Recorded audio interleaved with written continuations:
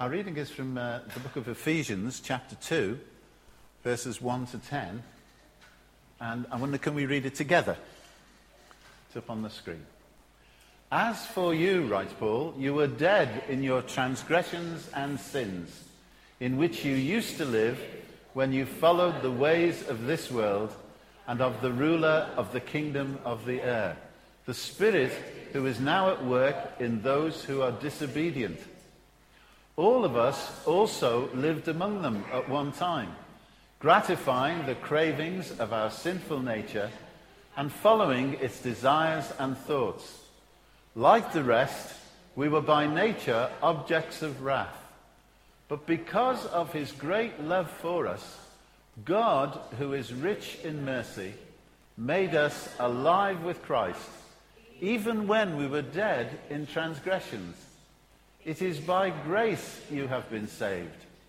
And God raised us up with Christ and seated us with him in the heavenly realms in Christ Jesus, in order that in the coming ages he might show the incomparable riches of his grace, expressed in his kindness to us in Christ Jesus. For it is by grace you have been saved through faith, and this is not from yourselves, it is the gift of God, not by works, so that no one can boast. For we are God's workmanship, created in Christ Jesus to do good works, which God prepared in advance for us to do. Amen. I wonder how many of you saw President Obama at that gathering together with those people whose relations and family had been shot by that lone student gunman. Have any of you seen that clip of him singing Amazing Grace? Any of you at all? Yes. Who? Somebody at the back? Yeah. I did. Yeah. Wasn't it? I found it deeply moving. Yes. I really did. And if that... For the president to sing like that. Yes. It was wonderful, wasn't it? And I would commend to you that, you know, I don't know how much you dabble in YouTube or whatever. There are some fabulous things on it. But you need, before the end of today, to find that out on YouTube and just listen to Obama as he just joins in and sings Amazing Grace with this congregation. Deeply, deeply moving. And grace is a huge, huge subject, isn't it? A few Fridays ago, we went up to see some of Janet's friends in Ottery St Mary, and we had missed the Oddmans Theatre Company production of Amazing Grace, which they had at St Michael's Church in Somerton. Did anybody go to that? Shame on you, all of you. Anyway, we went there on that Friday, but we knew that it was on a few weeks later at Ottery St Mary, where Janet's friends are, and they're very much involved, two Christians, with their local parish church. And the Oddmans Theatre were there that Friday evening, so we went over to them, and we saw this play, this drama of Amazing Grace. It was about an hour and 10 minutes. And it was brilliant. It was written by one of the young students who work with them, called Ellie. And there were just 5 people did this. 5 people did this whole story of John Newton, you know, the slave captain who was converted and actually carried on running slave ships. But he carried on knowing that they needed to be ordered, you needed to be kind to the people that you were taking, etc., until William Wilberforce got hold of him and said, hang on, John, slavery shouldn't be happening at all, you know. And that was another stage in his life. But it was wonderful to see this story of John Newton, Amazing Grace, performed in this church by just 5 people. And it was brilliant. It was really, really good. And we all have our sort of thoughts about this word, grace. One of the things that I grew up with in my early Christian life was this G-R-A-C-E, you know, God's riches at Christ's expense. It's a very familiar phrase, isn't it, to describe what grace is all about. God's riches at Christ's expense. And that expense, of course, was the cross and his crucifixion. And then came the glorious resurrection. But grace is at the very heart of our salvation and our life in Christ. Paul says that in verse 8 of this reading. It is clearly the unmerited favor of God. It's like somebody giving you a wonderful, wonderful gift that you simply don't deserve. Okay? And you accepting it. That's the key. You accepting it. It is completely and utterly the unmerited favor of God. It also expresses, as we have done in our singing this morning, and in this reading too of Paul's, it also expresses the great kindness and love of our Heavenly Father for each one of us. No matter what circumstances we find ourselves in, no matter what role or stage in life we are, no matter what level we are in so-called society, that kindness and love of God is expressed in this grace, this unmerited favor. And what does Titus say as well? Listen to what Titus says in Paul's little letter to Titus. He says this. Titus 3, verses 4 to 7. He says this.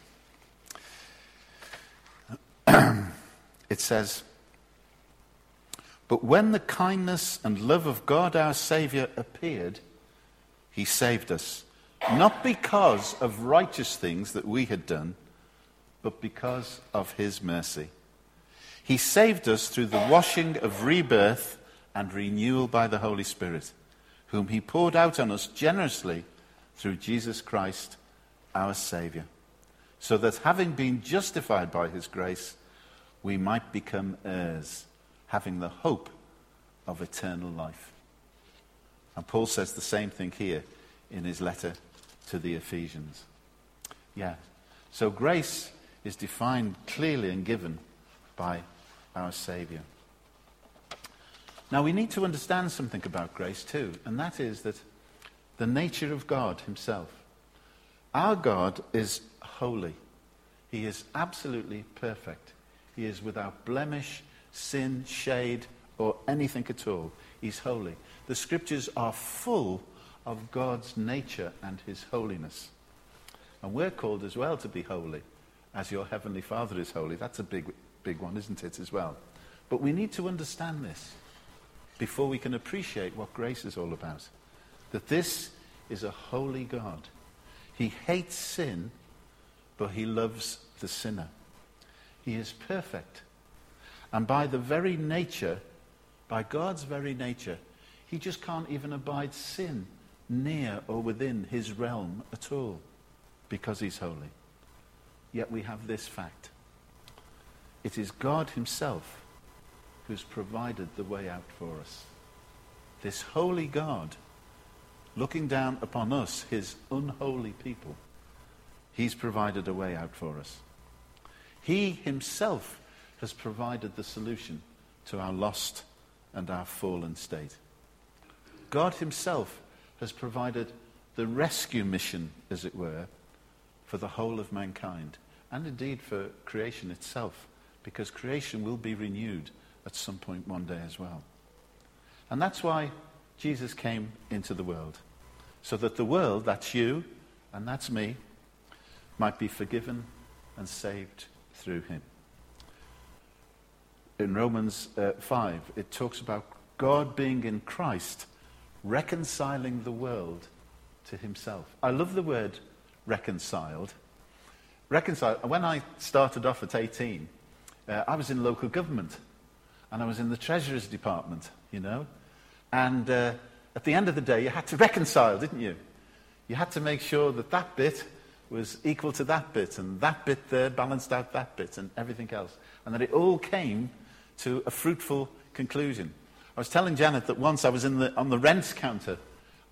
We had a turn about once every 6 weeks where we had to go on the rents counter, and people came in with their rent card, and you did it through the duplicate posting and everything else.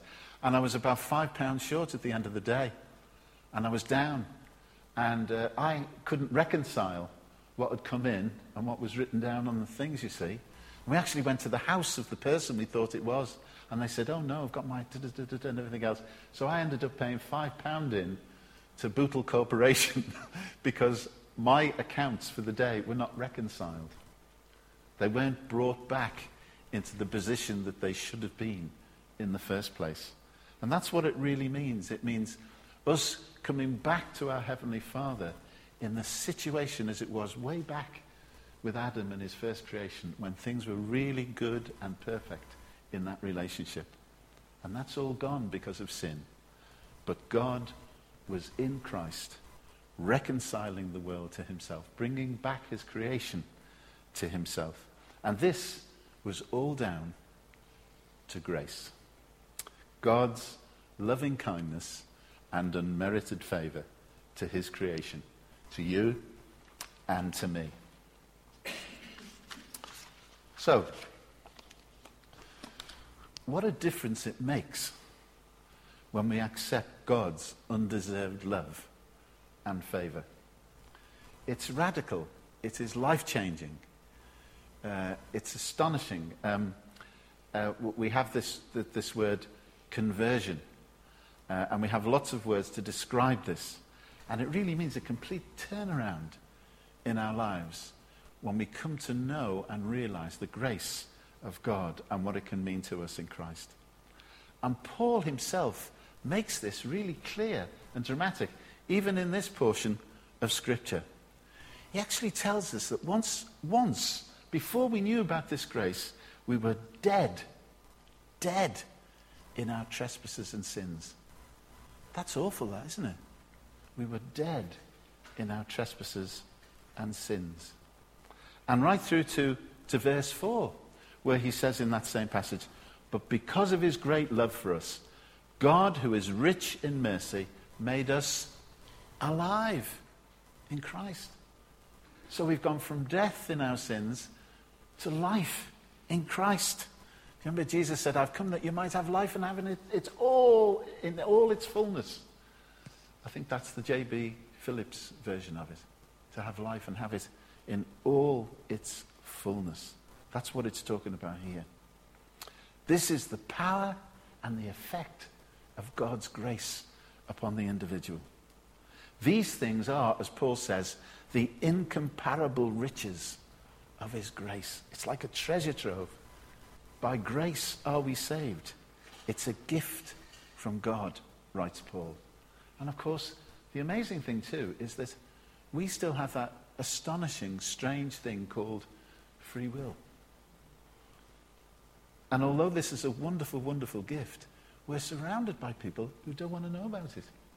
It's rather like the guys, who stand sometimes. I've never come across one of these, but I've seen them on the news occasionally, where they stand in some shopping mall with £20 notes giving them out, because they just won the lottery and they just want to do it, I'm still looking for the shopping mall where somebody's doing that, you know what I mean? But I've seen it, on the television, and people are walking past them. Poor. It's too good to be true. If it's too good to be, they say, if it's too good to be true, then it's not true. All of that business. But that's grace is like that. It's completely unmerited favour. It's something that is a free gift from God for those who would want it. But there are so many folk around us who either don't know about it or know about it and don't want it. Because I can get on with my life perfectly well myself. I don't need anybody interfering in my life, particularly this God person, at all. And that's a challenge for us, isn't it, as God's church? How many of you have seen Les Miserables?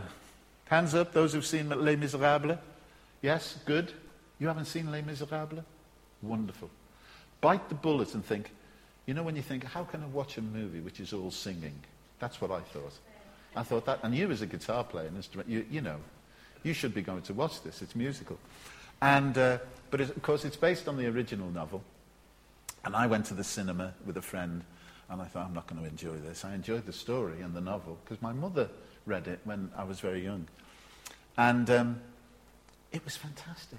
It was absolutely brilliant. It really was. But the story is phenomenal, because it's based on grace. On grace. I went to a series of Lenten studies at the Methodist Church in Glastonbury.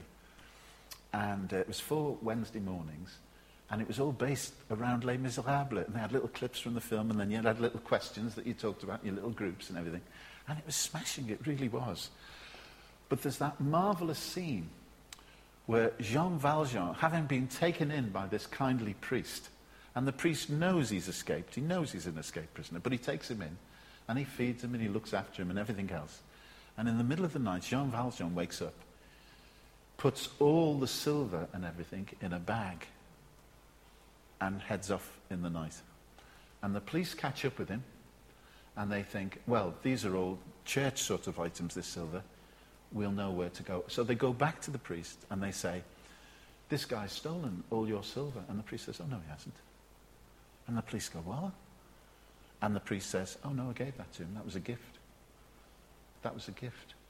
And he said to Jean Valjean after that, he said, this is an opportunity for you to restart your life. And Jean Valjean just couldn't understand it. He couldn't understand how, in all his meanness and lowness and degradation and thievery and everything else that went with that, how this priest could be so kind and gracious to him. But it completely and utterly changed his life round. And when we follow the story of Jean Valjean in Les Miserables, we can see the dramatic effect that grace had upon his life, undeserved favour. And he lived with that all his life, and it affected every aspect of his life after that. The other thing too about God's grace is it sustains us. It's not something that's a one-off where we accept Christ as Saviour. We accept this unmerited favour and we bless God for it. But it's something that carries on, as it did with Jean Valjean, through our lives. It sustains us. It keeps us going in our Christian journey. And, you know, the Christian life is totally and utterly dependent upon the grace of God. Everything centres around that very fact. I've already mentioned this morning that all of us go through very difficult times in our lives. We can have disappointment, we can have bereavement, we can have hurt, we can have unemployment, we can have serious sickness and illness. But, you know, that should be expected. You know, Jesus said to us, in this world you will have tribulation. I love that word, tribulation, do you? It sounds like you're walking around with a big burden on your back, really. But he says, in this world you shall have tribulation, but be of good cheer, for I have overcome the world. And he overcame the world when he died on the cross and was able to do something about our sin and to be able to reconcile us back to our Heavenly Father. But you see, that is part of life. All of those things are part of life. We're not guaranteed a very free and easy and untroubled life. It's not going to be like that. And I would say that for some Christians, it's harder for some Christians than it is for those who don't have faith at all.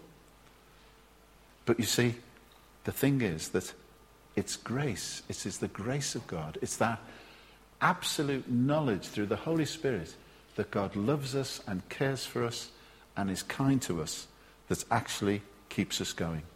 That overcoming that Jesus talks about was the love and mercy of God. And it's constant. It doesn't change.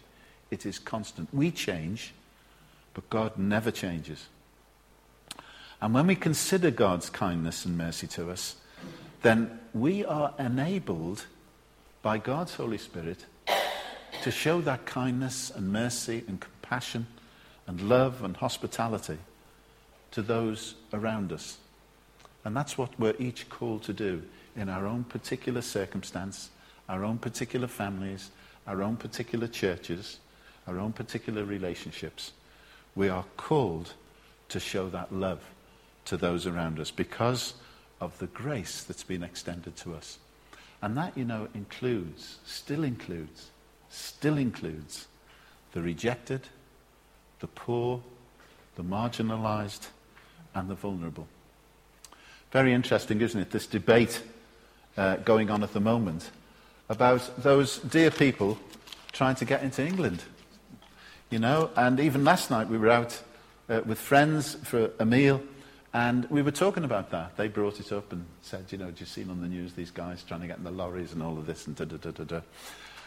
And it really is difficult. And if you'd have listened to any questions yesterday on Radio 4, It was lovely to have 4 people on the panel who didn't have any political axes to grind, probably because they're all off on holiday, the politicians, and they had 4 normal people on, I don't know. But I do endorse that we continue to pray for our leaders in government and politicians. And they agreed on many, many of the aspects of that completely, these dear people who are trying to get into our country. And it is a problem, there is no doubt about it. But I think in all of those difficult circumstances that the Holy Spirit calls upon us to be compassionate and to be empathetic and understanding. It must be really hard that your own situation in your own country becomes life-threatening. That people are moving out of the places they've been in for years and years with their families, their jobs, and suddenly there's war all around them. It is just, awful to think about. Particularly when we live in gorgeous places like this, like Somerset. Just the journey coming over here was beautiful, just through the countryside. They haven't got any of that stability or anything. So we have to show compassion, and we need to remember God's gracious kindness to us to be passed on to others as well.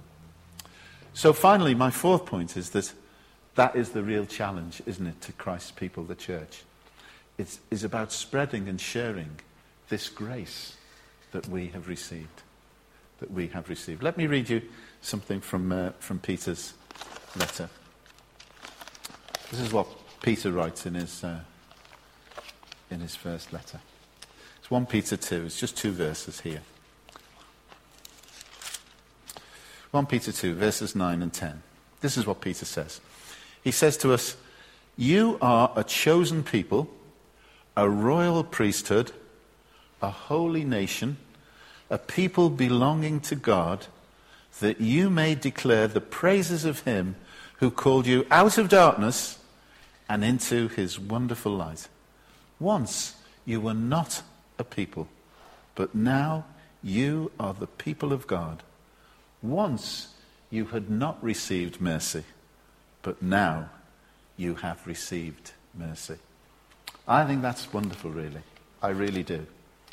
And we know the state that the world is in. I'm not going to give you a litany of what's wrong with the world this morning. Just switch your television news on for 10 minutes, read your paper for 10 minutes, do whatever you do to find out what's going on in the world. It's an absolute mess, isn't it? Chaos in some places. In our prayers, we remembered that the result of man's inhumanity to man, absolutely awful. But it's a world which continues to need to know about the grace of God, which is life-changing. It's a world which needs to see this grace in action and in the way we are Christ to those around us. I love at the end of one of the Anglican services, I think it could be the communion service, and our dear brothers and sisters in the Anglican community, they finish one of their services with to go out to serve the Lord, and there's a line which says, "It is our duty and our joy." It is our duty and our joy. The Anglicans often get it right, Remember, they came up with Alpha. Oh, and they came up with Messy Church. Not bad, I won't mention all the other. Anyway, but isn't that lovely? It is our duty and our joy. And it's our duty and our joy to show people that grace of God through our lives, but through our actions and what we do as well. As individuals, and also as a community of God's people, the challenge is always to reach out to others, to share this wonderful gift that we've got with other people. No matter what strategies and structure the church uses, Alpha, Messy Church, toddler groups, men's breakfast, holiday Bible clubs, cafe services, children's work, whatever it is, holiday Bible clubs, Bible weeks, whatever it is, the experience of God's grace and the humility that brings into our life in Christ must be at the centre of what we do. Let me read a little bit more from 1 Peter as I come to the end now. 1 Peter. I've taken the bookmark out. Let me find it. 1 Peter 5. Bear with me. Here we are. Yeah, 1 Peter 5, from the second half of verse 5. It says this. Well, I like the first part of verse 5, by the way. Nothing to do with grace. It says, young men, in the same way, be submissive to those who are older. Amen to that. Even if the older ones don't know what they're talking about. But 5b says this. All of you clothe yourselves with humility towards one another, because God opposes the proud, but gives grace to the humble. Humble yourselves, therefore, under God's mighty hand, that he may lift you up in due time. Cast all your anxiety on him, for he cares for you. So with this grace comes a humility. We have no claim to boast. We've got nothing to boast about. We've got nothing to claim that we have done. What we have to do is boast, as Paul did, about Christ and what he has done in our lives. So, in conclusion, grace is at the core of our salvation. Grace sustains us in all aspects of our Christian walk, no matter what we're involved in, no matter what we're experiencing in. The church, that's you and me, needs to share this wonderful gift that we have freely received. And it needs to be shared with humility as well. No boasting at all. And I want to close with this a little section from this wonderful book. Haven't read this as well. Now, you've got a lot of catching up to do now, haven't you? You've got YouTube, President Obama singing Amazing Grace. You've got watching Les Miserables, if you haven't already seen it. And Philip Yancey's What's So Amazing About Grace. And this is just a wonderful, wonderful book. And I just want to finish with reading about grace-tinted lenses. Let me read this to you.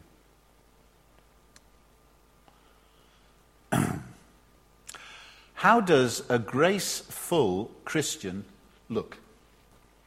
The Christian life, I believe, does not primarily center on ethics or rules, but rather involves a new way of seeing.